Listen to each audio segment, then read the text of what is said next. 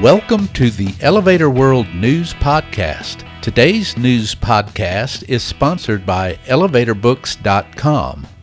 From educational programs and books to unique gift ideas and more, the only website you need is ElevatorBooks.com. This site offers books and materials on maintenance, safety, history, legal issues, technology, and more. Start browsing today at ElevatorBooks.com. This is your daily industry news update for September 20th, 2019.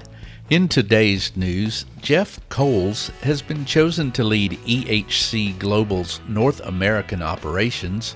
New York City transit officials have unveiled a $51.5 billion plan to improve the city's transportation system. An iconic hotel in Tokyo that has undergone extensive renovation and rebuilding is now open, and Central Park Tower, a residential building that boasts the highest roof in the Western Hemisphere, has topped out.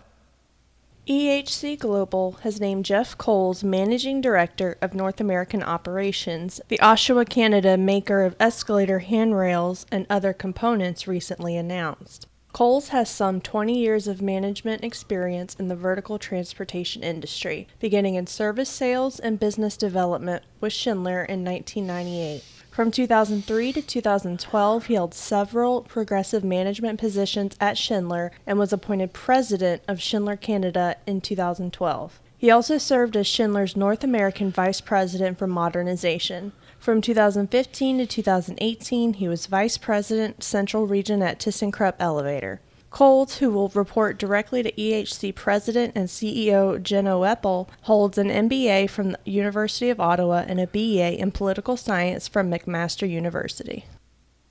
The New York City Metropolitan Transportation Authority has unveiled a $51.5 billion plan to improve the system, Curbed New York reports.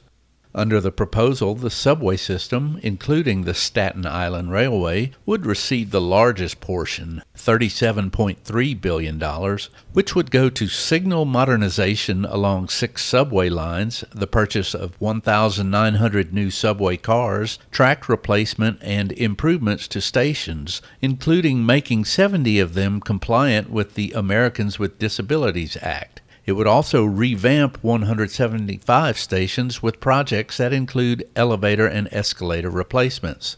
The plan also would fund the second phase of the 2nd Avenue subway, which will get its final installment to build 3 new, fully accessible stations and a new connection to the Metro-North Railroad.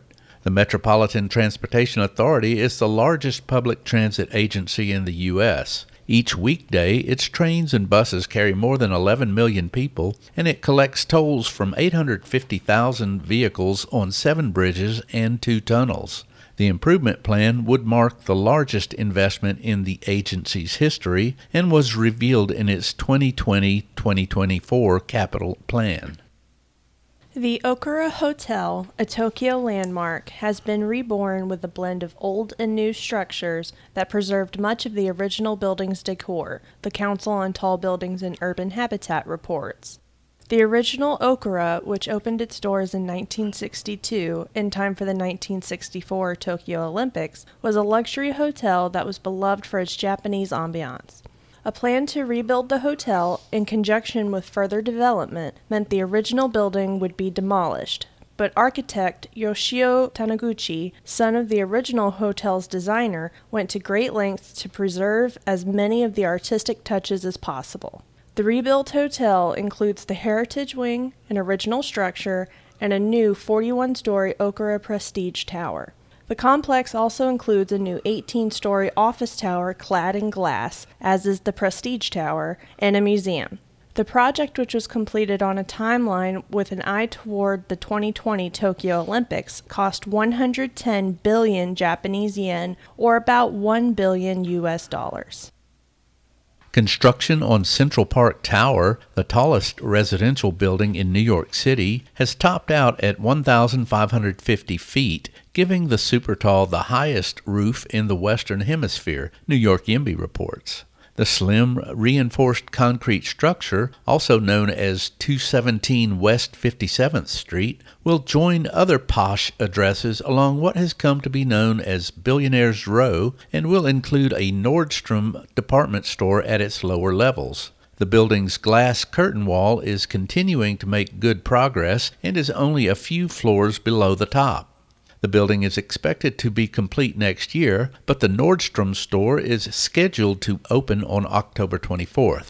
Central Park Tower is being developed by Extel and was designed by Adrian Smith and Gordon Gill Architecture. For more industry-related information, visit elevatorworld.com and be sure to subscribe to our podcast in iTunes or the Google Play Store. If you're interested in becoming a sponsor of the Elevator World News Podcast, just let us know by emailing advertising@elevatorworld.com.